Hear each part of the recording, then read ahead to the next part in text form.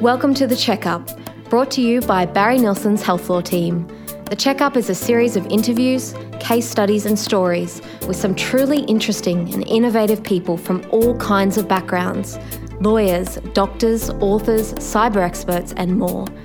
Together we provide a regular dose of all the latest happenings in healthcare and tackle some of the big issues within the industry. If you'd like to hear more, make sure you subscribe on Podbean or Apple Podcasts. And if you'd like to get in touch with our team, head to bnlaw.com.au. Welcome to the latest episode of The Checkup. My name is Kate Hickey and I'm part of Barry Nilsson's National Health Law team. Today we are discussing the coronavirus or COVID-19, which is without doubt the most talked about issue around the world right now and probably will be for the foreseeable future. The coronavirus was first discovered in Wuhan, China at the start of 2020 and has rapidly spread throughout the world, causing widespread fear and panic. We are so fortunate to have Dr. Lai Heng Foong with us today to help us understand and navigate this public health crisis. Lai Heng is an emergency physician in Sydney. She is also chair of the Australasian College for Emergency Medicine's Public Health and Disaster Committee.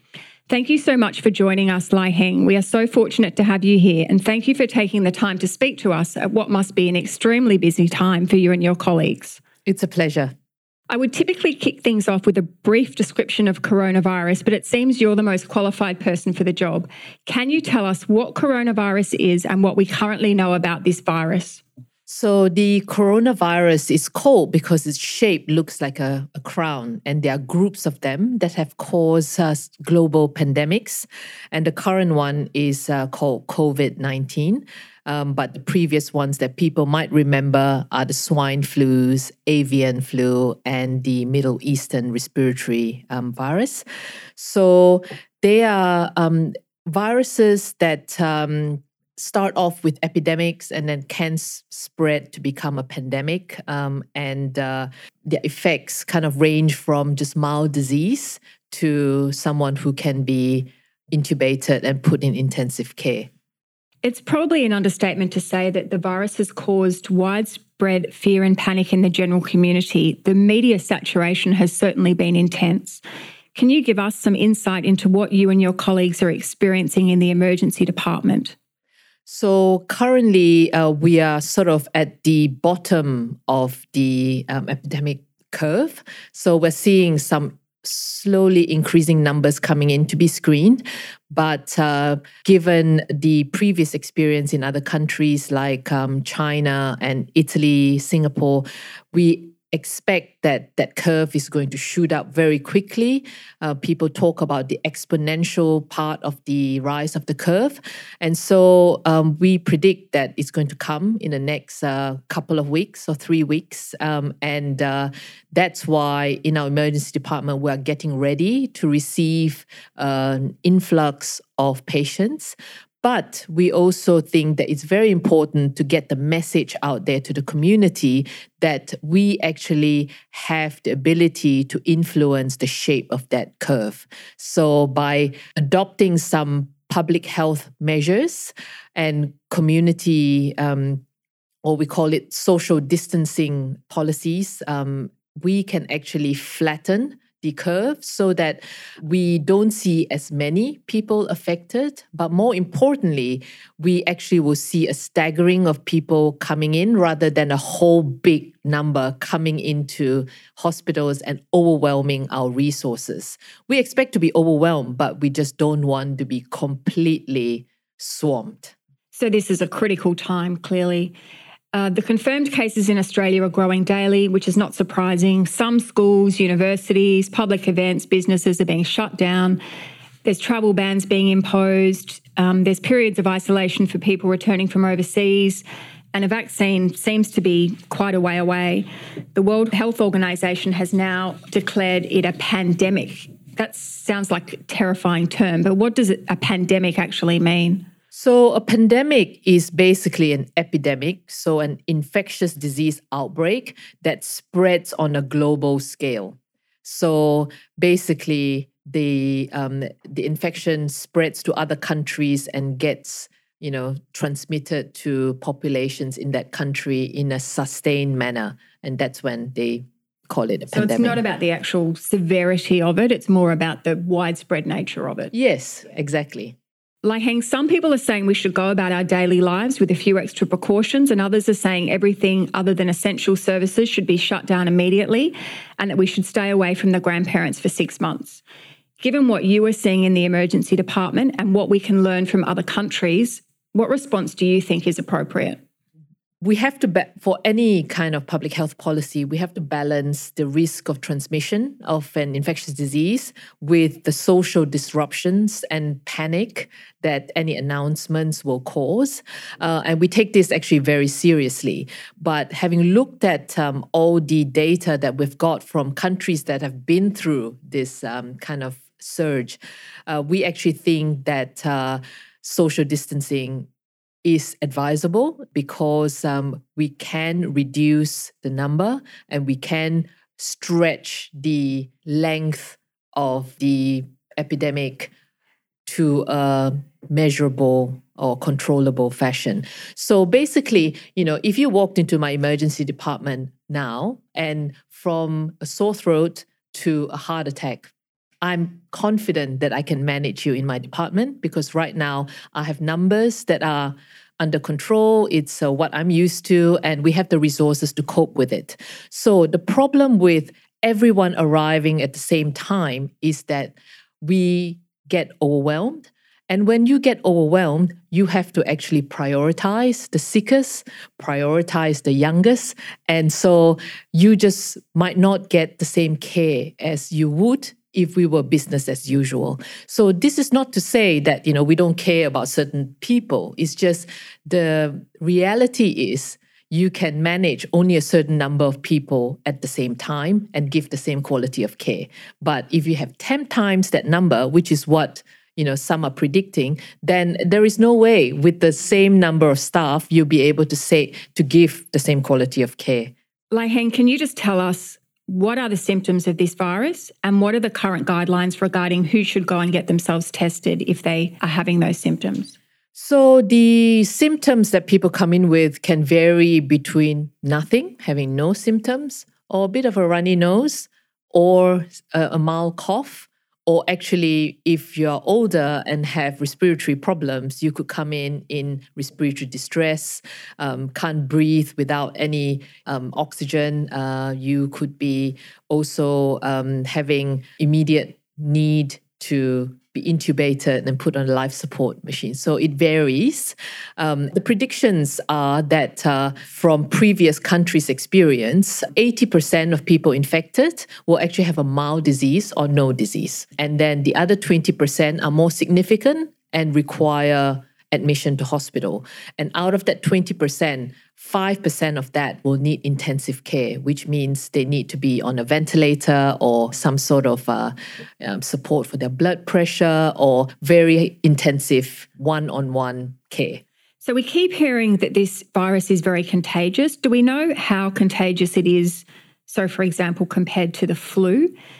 And do we know how long it lives on surfaces? We know that this virus is probably more infectious than the flu.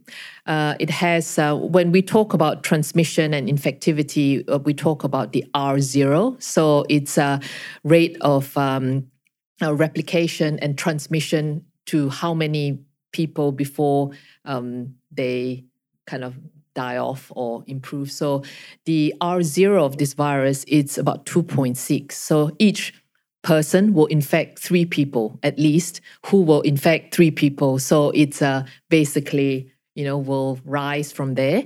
It used to be described that it was only on more elderly patients and people with pre-existing conditions. But I think in Italy now, they're starting to see younger people who get very, very sick, and it's a bit unclear why yet. So, viruses have an ability to mutate, and they can certainly adapt to the host. And after many, many cycles of that, they could cause more serious problems. But I think currently it's still the case that because numbers are increasing so quickly, the health system just can't cope with it. Yeah. So that's the problem we have right now. So how can we best protect ourselves from the virus? What precautions should we all be taking right now? So, for example, what do we mean when we say social distancing? So social distancing is basically a broad term that covers your personal behavior that would decrease the risk of the transmission of the virus. So that includes proper hand washing, and not just like 1 or 2 seconds, with the soap and water. It's actually healthcare workers are advised to do it for 20 seconds, and we have a certain way to clean our hands. And certainly don't keep the tap running. You can just, wet your hands, put the soap, turn off the tap, and clean your hands for 20 seconds. Or you use alcohol rub, and basically you just squeeze some to your hands and make sure it covers all the surfaces of your hand, and you let it dry. So when it dries, that in itself should kill at least more than 95% of germs, including viruses. Okay, so either or is fine. Yes. Okay. Yep. But good luck finding any alcohol rub. I know there's none in the shops. I've checked. I think we've already talked about this, but the information that we seem to be receiving at the moment is that the vast majority of people, probably about 80%, who get this virus will probably have mild symptoms. And we've already talked about the fact that there do seem to be exceptions to that, particularly we're seeing younger people in Italy. But what about the people in our community who are more at risk? So that seems to be elderly people, immune compromised people, people with pre-existing health conditions. I've been thinking that it must be hard for them to be constantly hearing people saying, we'll be fine, we'll just get a cold, when they know that for them that may not be the case. So how can we best do that? How can we best protect more vulnerable people and not just think about how it's going to perhaps affect us? Yes, so social distancing helps again. Yep. And also, I guess, if you're unwell, you shouldn't be visiting your grandmother. Yep. You shouldn't be visiting nursing homes. You should know enough to self-isolate yourself until you get better. I mean, you might have the flu. We are actually hitting normal seasonal flu season. But even that, you shouldn't be going to, a place where there are lots of old people. And you can excuse yourself, from these kind of gatherings. And you certainly shouldn't go out to shopping centers, and you can order online, and and then hand washing is really important. And you also have to think that when you deplete your supermarkets of essentials, including toilet paper, you are actually stopping people who are vulnerable, who might be disabled, who might be old, who can only shop once a week, right? They plan their life, they go one day, and if they go to the supermarket and everything is empty, and they have no support person, they can't look after themselves. Yeah. So, I mean, now is the time is to band together as a community and actually think about people beyond just your nucleus family, and think about all the people who are less fortunate than you, whom you need to protect.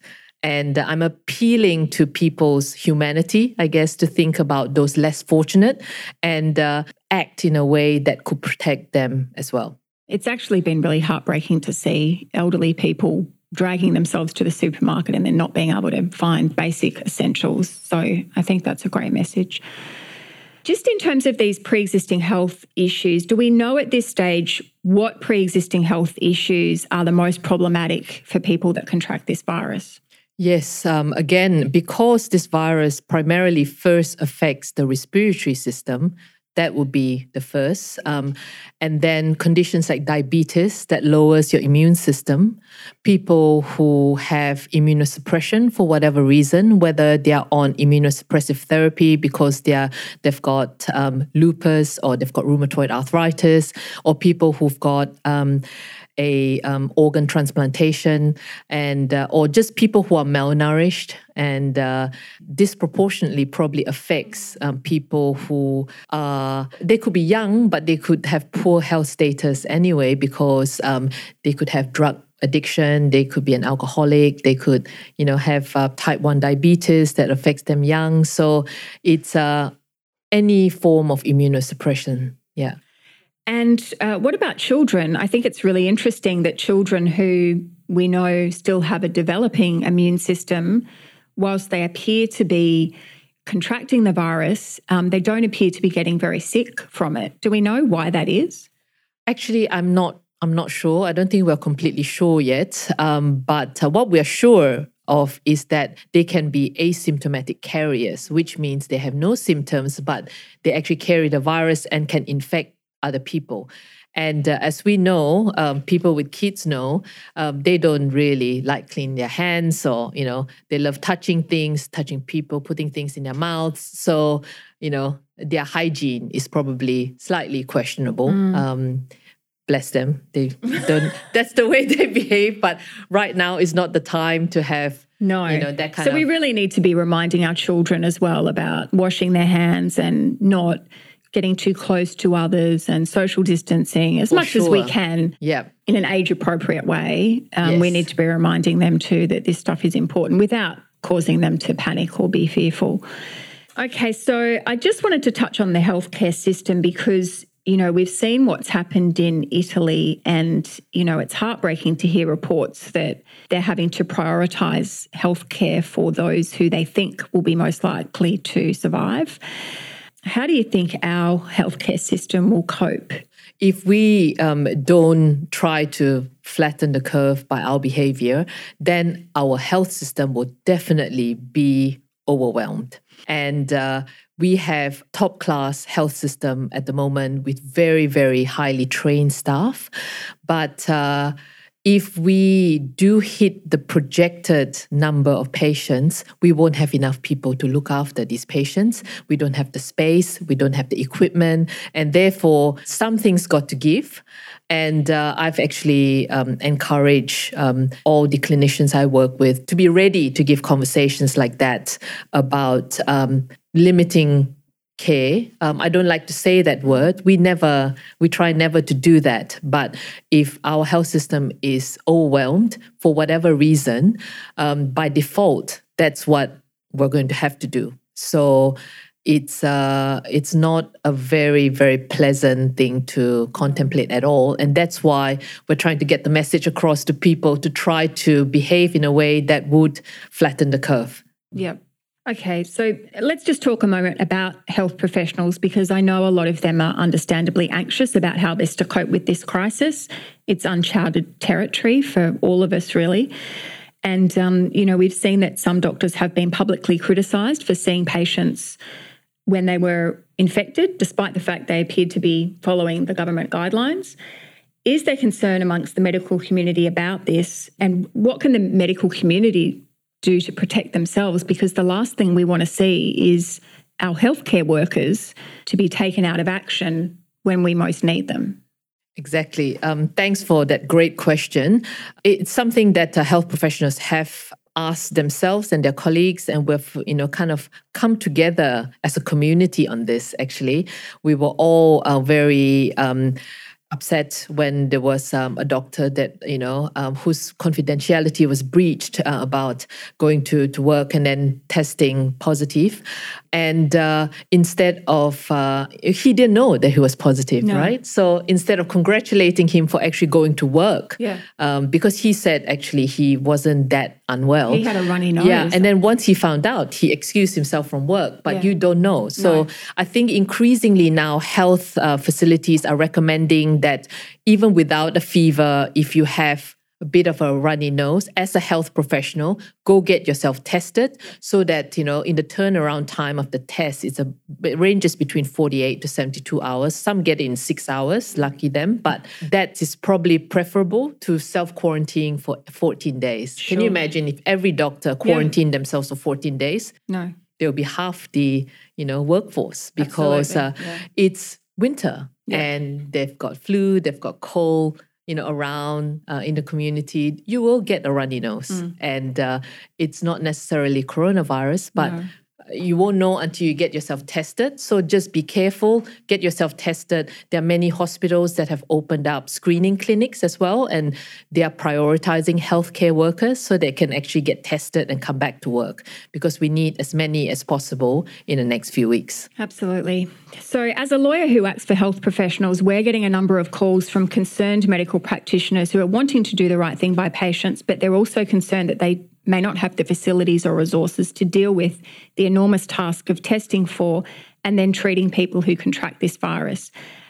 Are you and your colleagues concerned about this? Yes. First of all, there's actually no specific treatment at the moment. We're trying a few treatments. It's all supportive care.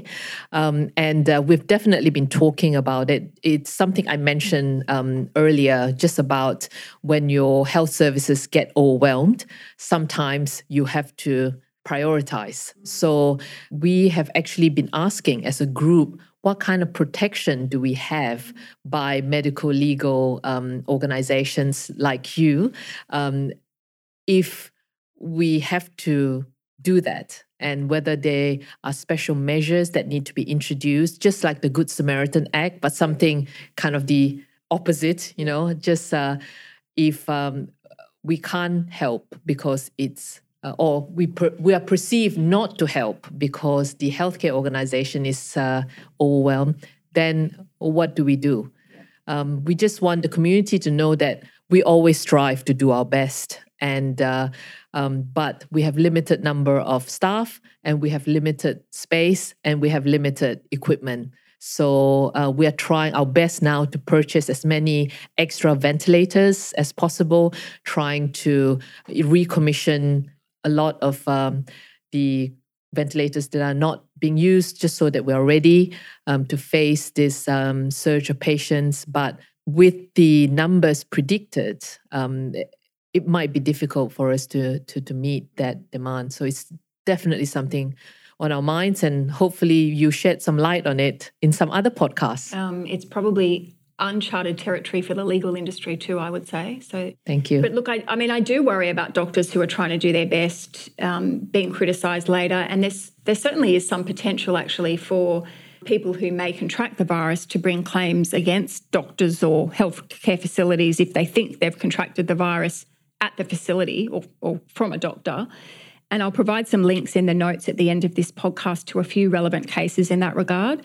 But suffice to say, patients have certainly been successful in bringing claims against medical facilities for not having adequate hygiene measures in place. But I imagine that as you've touched on before, they're very difficult ethical issues for medical professionals to grapple with. But thank you. That clears up some of the confusion and uncertainty among doctors. Lai Heng, I just wanted to touch on mental health because this is such an unprecedented situation, and it's causing a lot of stress and anxiety in the community, which may explain, I guess, to some extent, the frenzied buying of toilet paper. But I imagine anyone with an existing mental health condition, such as anxiety or depression, would be particularly vulnerable at this time. Are you seeing evidence of this, and what would your advice be to people who are struggling with these issues? So in fact, I worked on Saturday, and I did see someone who came in with a panic attack, an actual panic attack that we had to treat. But then among that, we also saw a few anxious families who have come in wanting to be screened, and we're having to tell people we can't screen you at the moment. So as I mentioned before, it's very difficult to try to convey the severity of a problem while at the same time not causing panic. That's why I think it's really important for health professionals like me to speak up, because we can speak in a calm manner and actually give some practical advice to people and dispel some myths also about what they...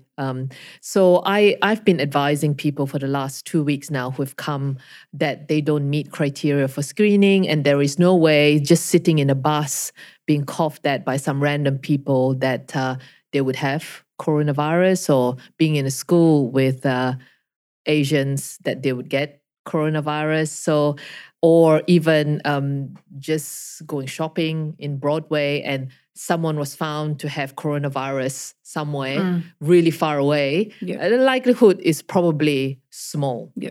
So you need to be with someone less than 1 meter away for at least 15 minutes if they're coronavirus positive to actually have a high risk that you'll get it. So, and that's why we contact trace people. So people who are actually sitting next to each other in a meeting, we contact them. The Public Health Authority has been working so hard to try to contact trace all the people who spend time with people who are positive. But in a random way, just because someone coughs doesn't mean you have a high risk of getting coronavirus at all. Yeah, that's really helpful because I think a lot of people are confused about who should go and get tested.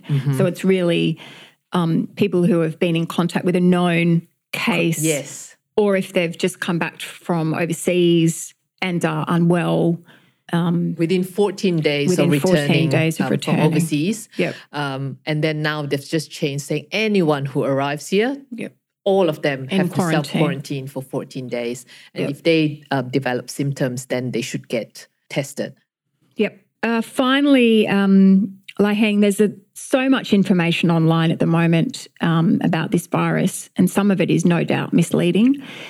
Where would you direct people if they want to keep up to date with the most reliable and accurate information?